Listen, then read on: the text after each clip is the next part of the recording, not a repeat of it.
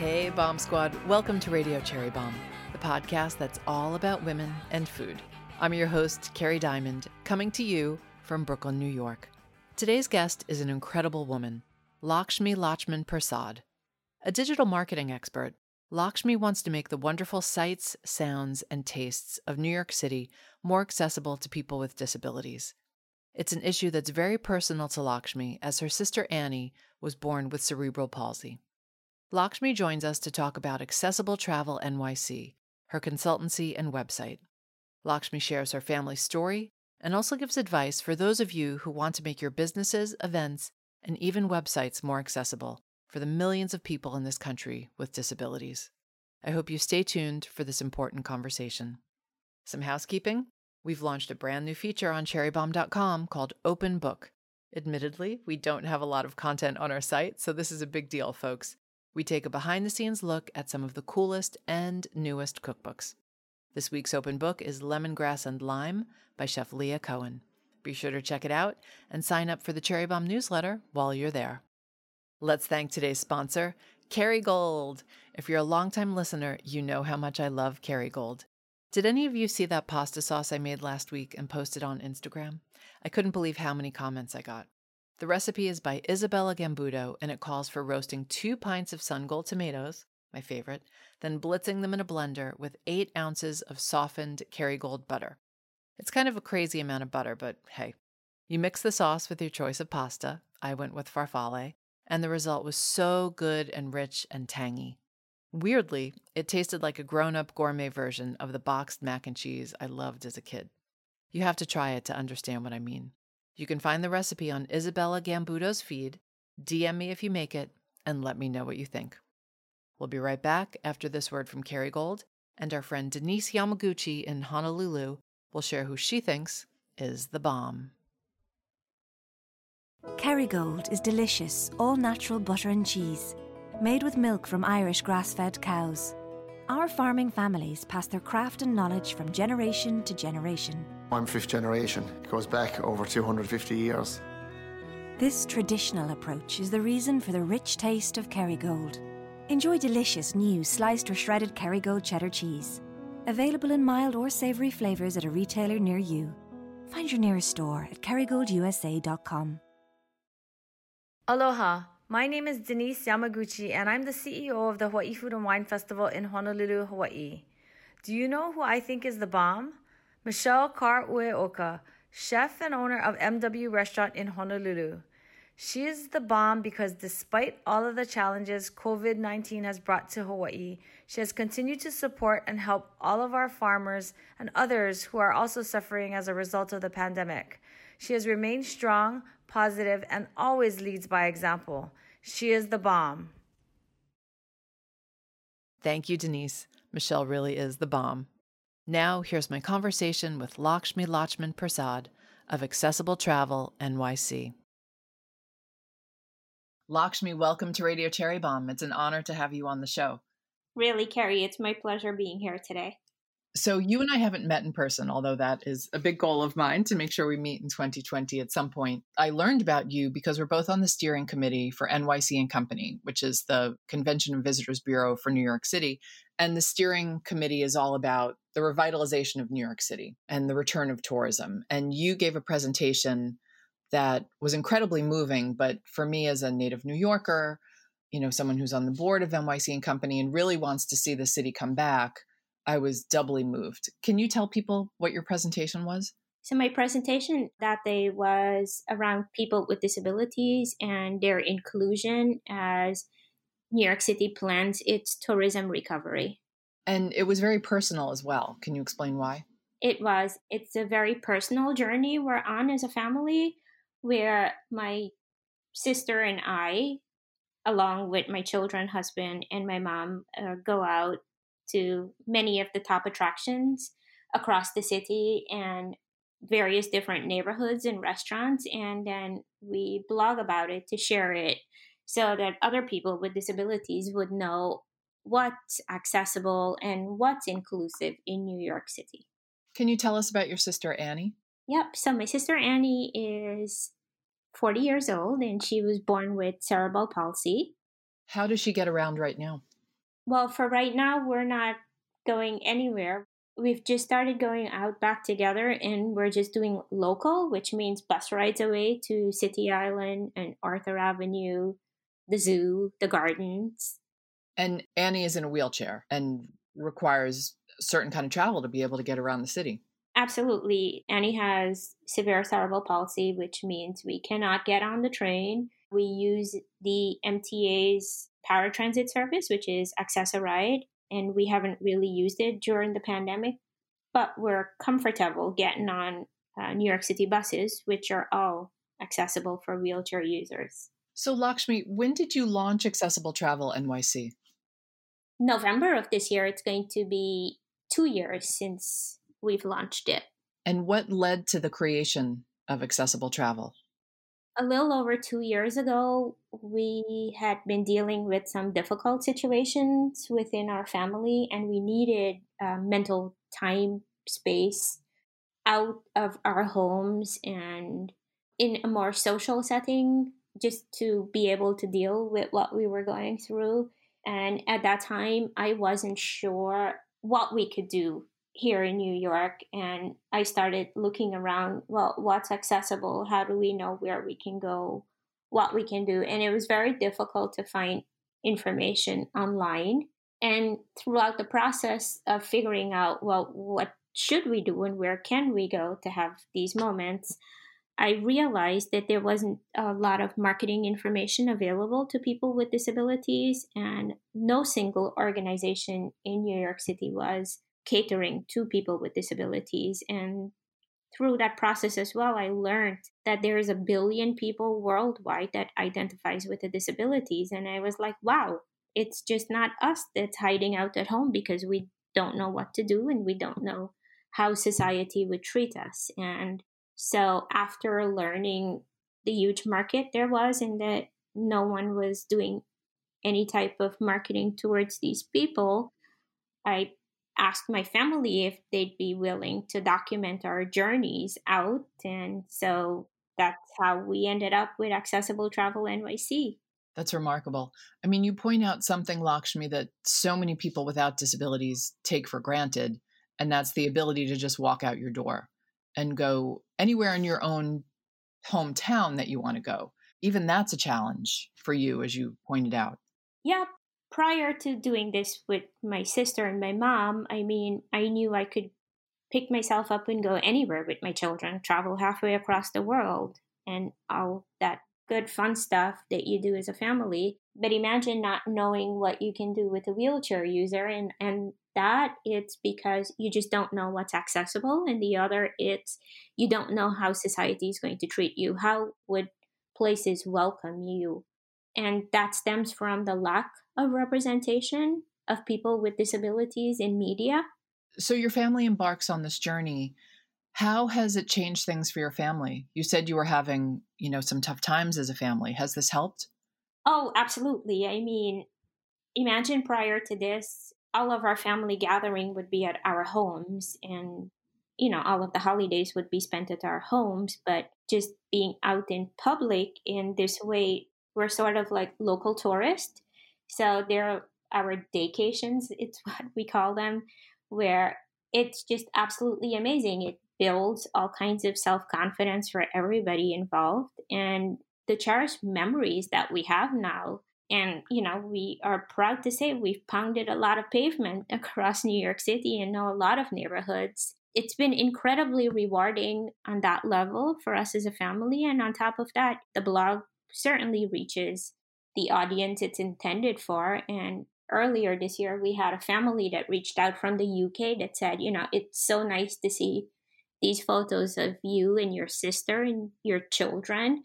And, it gave them the courage to plan their trip because the woman's daughter has cerebral palsy similar to Annie. And the representation was just amazing. And they felt like if we can do it here, they can certainly come and have a wonderful time too in New York. That's amazing. Lakshmi, the few times we've interacted, you are just so lovely and serene and patient, but this must have been and continue to be so frustrating. How do you work through that? So the frustration comes from the fact of not finding the information online, because in order for us to plan a day out, it takes plenty of time to understand, well, what's accessible. For the large organizations in New York City, for sightseeing, cultural, and arts, it's pretty much understood that they would be accessible. But then our favorite part of the day is eating out. And it's really, really challenging to find restaurants. And so sometimes, in order for us to just put the whole day together, I would take the easy way out and say, okay, let's just go eat at a hotel restaurant, because if the hotels are modern built, then we expect accessible physical access. I mean, it's got to be so hard in places, really all over the whole entire city, because there are so many small restaurants and old buildings. Absolutely. I mean, Chinatown, we went there during the New Year's festival, and I really wanted us to try dim sum together. And I could not find a restaurant that was accessible, a small restaurant that is. And so we opted, of course, to eat in the hotel lobby restaurant downtown. If you had to give New York City restaurants a grade for accessibility, Lakshmi, what would that grade be? I'm almost afraid to ask this question. I'm almost afraid to answer it because, I mean, you have old buildings and you have new buildings. And so for the newer buildings, absolutely, you'd get a B because it's accessible and the staffs are welcoming. But for the smaller one, we can't even figure out what they are and how to get in the door, so to speak. The challenges don't even begin outside. They begin when you're at home doing the research. We'd usually it would start with culture or sightseeing, and then we would explore a little bit of the neighborhood, and then we would have to decide, well, where are we going to eat before we come back home for that day. And typically I would use Google Maps to check out the area and pull it up closely to see if I can look at the pictures between Google Maps and between Yelp, and then on Instagram, whatever user generated content by location, to understand table level, to understand entry, to understand pathways inside of the restaurant. And then I would follow up with a call and make a reservation if it's accessible. And then I'd give specific instructions to whoever was taking the call, or if I use OpenTable, I'd give specific instructions of where we prefer to be seated. And usually a whole stack of questions come into play for their accessible restrooms, because that's very difficult to find in these restaurants. You had sent me an article about the Washington Post decision to add accessibility information to its restaurant reviews. Are things like that helpful? I know that's DC and not New York City, but... Absolutely. I mean, if Pete Wells were to do a review of a restaurant or Eater and Grubhub when they have all of their fantastic top places to eat at or new spots that's opening up, it'd be great if they added accessibility information. There's a whole market for it. There's 11% of New York City's population identifies with a disability. And I read in the New York Times 61 million across the United States. Now, I know this isn't your job to reach out to those organizations. Have you ever reached out to Pete or to Eater? No, I haven't. I'm even happy to do that because, I mean, I can share my own experience. You know, as a restaurant owner, it wasn't top of mind. And same as an event planner, you know, Cherry Bomb, you know, we launched as a magazine, but then we started doing our Jubilee conference.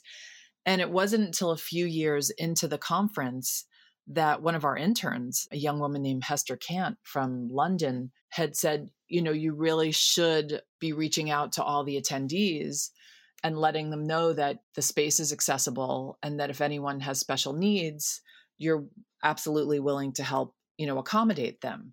And that was such a small thing, but such a huge thing at the same time. And it just was a conversation we had never had. And I'm so grateful to Hester because ever since then, that's the first thing we talk about when we start planning a conference is the accessibility of the location. I'm not sure what it is with society where people with disabilities are always an afterthought. It's probably because they don't see a person with disability in a positive light, so to speak. And that's where some of the issues are. And the fact that there's just absolutely very little representation. I mean, a lot of the photography I come across when looking at accessible pages to get information, they look like they're straight out of the 90s, right after the ADA was passed. It's probably when they've had their first and last photo shoot and they've left it there. But there's small ways of being inclusive, like you've just pointed out. It's not something that's top of mind, but then once you hear about it, it's sort of like you cannot forget about it anymore, because it's just always remembering that there's other audiences. I mean, and it's not only people in a wheelchair, there's also the deaf and the blind. And, let's talk about the autistic spectrum where, they have their own needs. So it's just a wide range of disabilities, but it's just such a taboo subject. Even, I don't know if you watched the Democratic National Convention, but the young boy who stutters, who was talking about his relationship with Joe Biden, who also has dealt with stuttering his whole life. There was an article a friend of mine sent me from The Atlantic, and it was written by someone who stutters. And the author had talked about even going to a coffee shop and how challenging that is. And people will just automatically write them off as either stupid or they laugh at them. It was heartbreaking. As someone who cares deeply about the hospitality industry, I was like, my God, there are so many people out there who we're just not providing hospitality to. Absolutely. And like I said, there's this ignorance, there's this taboo. I'm doing the best I can to champion it within our industry.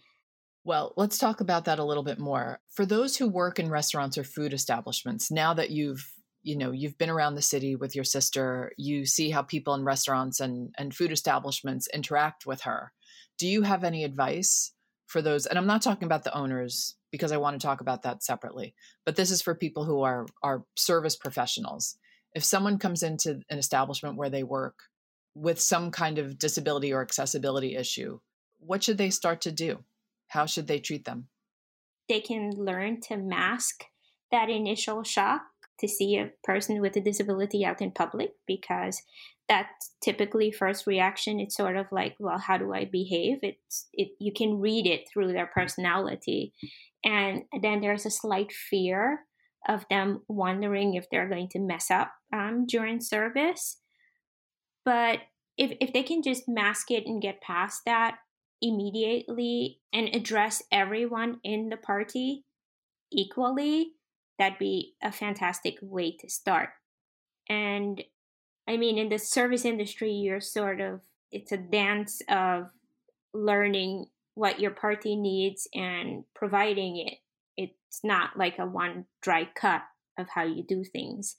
And so it's quick observation, it's being eye contact with the person with a disability. And then typically in our case, it's me that takes the lead. So then the service person would end up interacting with me mostly. I mean, as we get seated, I would say where our preference are for Annie to sit, and we would explain, because her left arm has a sort of reflex action. So if they bring over the food or the drinks on that side, it just wouldn't go smoothly. So we just set the stage already, but initially they need to address every single one of us, and then I'll take the lead after. So in every case, it differs, because I've also gone out. I have a very good friend, mentor, and a colleague of mine who's blind, and he's often told me stories of whenever he goes out with his wife, the server would ask his wife, well, what's he going to eat? Or what's he going to drink? And she would always say, just talk to him directly. Does this start with staff training? Is this where restaurants and other eateries should start to discuss this? Yes, I think there needs to be staff training, because the fear, the stigma of not serving and welcoming too many people with disabilities in your establishment, it'd be great if the staffs are able to get some training for people of all kinds of disabilities. Lakshmi, for those who own food establishments who want to do a better job in terms of the service they're providing. You also do consulting work. How can people, if they want to reach out to you, what's the best way? So my email address is accessibletravelnyc@gmail.com. And the services I offer are actually a social narrative on websites with inclusive language and laying out a business physical access. And I also do inclusive digital marketing, which I offer tips for better social and email and websites. And I also do staff training with the Slayton Group, where we train staffs how to welcome people with all kinds of disabilities. Let's talk about the website part, because you and I discussed that the other day. That's actually a place where a lot of organizations can start, because it doesn't require, sitting your entire staff down and training them. It doesn't require alterations to a physical property, but it's something that can go a long way. Small things that you can do to be more welcoming, it's to actually update your website with information about what's accessible at your facilities. And then there's a plugin that's free, actually, that you can add to your website for screen readers and people with learning disabilities who actually need a little bit more help navigating and so forth. It's called UserWay. And people can find that at userway.org. And you have that on your website. We have it on our website. It's not just enough to add that to your site. You still have to do some work. And Lakshmi, you had even pointed out, you graciously had a friend of yours take a look at our website, and we weren't doing the alt text on our photos. Can you explain what that means? So alt text are whenever you have your sites and your social and all of your digital marketing, people just tend to think a beautiful imagery. It's great and it's wonderful. And I agree. I'm a digital marketer. I love seeing beautiful imagery. But then for people who have low vision or no vision, they have no idea what's in that beautiful imagery. So alt text are what you add in your backend coding to just describe what that imagery is. One of my favorite example of these beautiful imageries, it's when somebody sends an invite that has, the date, the time, and whatever the event's about, and they don't put it in their copy, then, a person with low vision or who's blind have no idea when that event is going to be to even sign up for it. Good to know. We're going to go back and update the site. And I'm going to check. I don't know that we're doing it on Instagram either. So I'll make sure that we're also doing it there. But just in case people want to check it out again, it's called userway.org. We also started, I think about a year ago, getting transcripts of all the podcasts and sharing them on the website, for those who have hearing issues. That's another thing people can do if you've got a podcast. Let's talk about something that restaurateurs might find a little bit more challenging, and that's changing their physical spaces, because that involves money, that involves redesigning things. So there are two situations. There are people with existing spaces and people who are creating new spaces. So let's take each separately. If you have an existing space that's probably not that accessible, how do you even start? I think you should still list out whatever it is that's accessible. Like I said, there is such a range of disability, and it's not one size that fits all. I think you should still lay it out what's accessible and clearly state what's not. For example, if your restroom isn't accessible, please let us know that it's not, so that we can plan our restroom stop elsewhere, or at least plan for it just in case we're coming out to eat a meal. From my understanding, for places that are older and not accessible, that there's federal funding to help with those physical changes, but I'm not very, very well versed in it. A good place to start for any of the businesses would be to reach out to their offices for disabilities within their own cities, and that might point you in the right direction. And then how about folks who are building, that might be a little bit rarer today given what's going on, but for anyone renovating a space or building out a new space, what would you like them to keep in mind? Obviously, I'd like them to keep full access in mind. Have you heard of the Vessel? That's a new build that's not accessible. What ended up happening is that they're going to now install 2 more elevators around the vessel. For those who don't know what we're talking about, the vessel is that pine cone, that giant pine cone looking sculpture. Okay. Yeah, yeah. So it was sad that they didn't consider accessibility as part of their initial planning, but now, they're trying to fix it. It's still not fully accessible, but That has to be so frustrating to you because that's a completely new build with massive budgets. absolutely. Absolutely. I don't know how that got past the city. And it could have been a beautiful structure if they had the ramps the same way the Guggenheim does. But I guess the architect thought stairs were a great way to go, and we're finding out that it's not. How's the rest of that space? They have a lot of restaurants on the ground level. They opened up after we had our initial visit, but I went back to check out its accessibility, and it was pretty good. They had a map of the accessible pathway. There was an elevator to get down, and we had plans to go back and eat there while visiting the shed. And I think they have a new observatory that was supposed to open up in March, just at the same time of the pandemic. So that didn't happen. But for the rest of the mall, when they initially opened up, there were lots of crammed restaurants inside of Hudson Yards. So that wasn't very, very enticing. There were crammed restaurants and there were high tops, which we don't like. Explain what a high top is. So the high tops are higher than normal table that's just not accessible for a wheelchair user. And even a person with mobility issues like me who's got back problems, I don't like them. They're not very comfortable to sit at.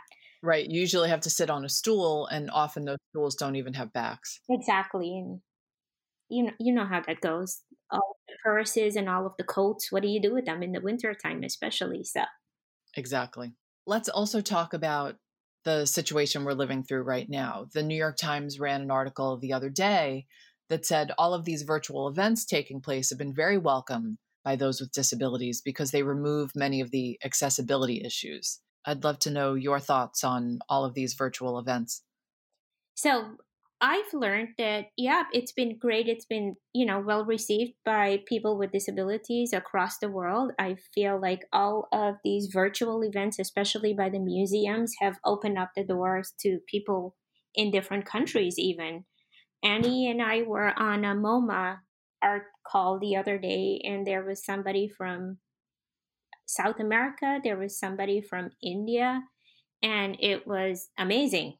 What we've been going through with the pandemic have made things a little bit better in some respects in terms of a wider reach audience. Honestly, I have to tell you, we've gone to a couple of restaurants and we like the outdoor dining because of the extra space.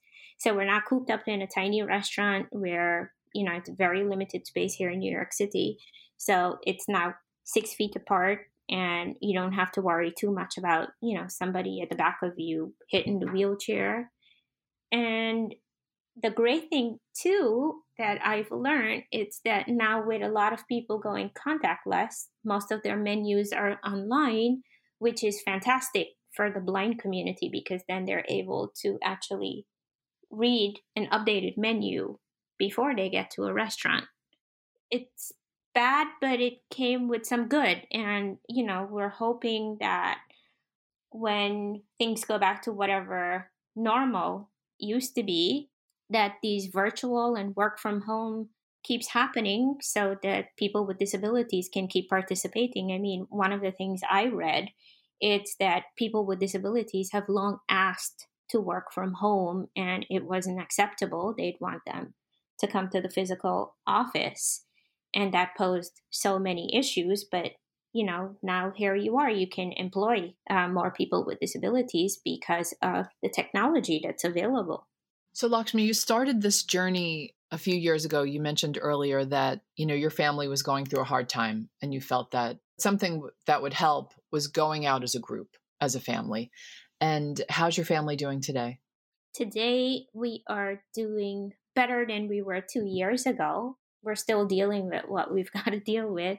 But just being able to be out in public, we've built so much more confidence than we had when we first started. We've built some wonderful relationships like the ones with NYC and Company, and we have ongoing conversation with the different institutions here in New York and trying to help them be more inclusive and accessible and welcoming and having representation. So all of those are accomplishments throughout the last couple of years that have greatly enriched our lives. And how about Annie? How is this all for her? Absolutely. She says the same thing too. I'm sure she'd echo my sentiments if she was here. She loves going out, loves seeing all of the new places. I mean, her passion is art during the Impressionist age. And so for her to actually go out with us, because she has gone out with her day program, as I mentioned.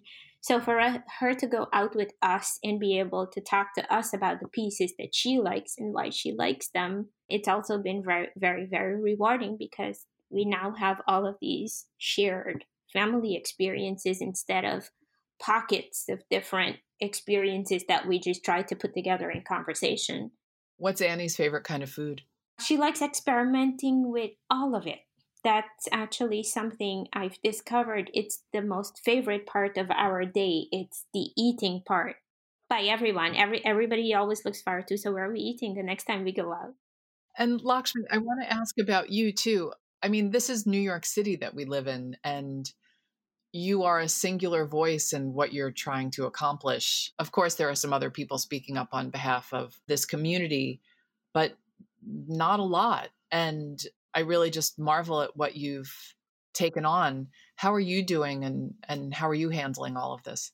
I'm doing good. Like I said, it's been a lot of work because this is something I do sort of like on the side when we go out to do the blog and to liaise with every single place that we go out with. Because before I publish something, I like to have the organizations look over it just in case I miss something or don't want to misrepresent anything at all, especially for people with disabilities.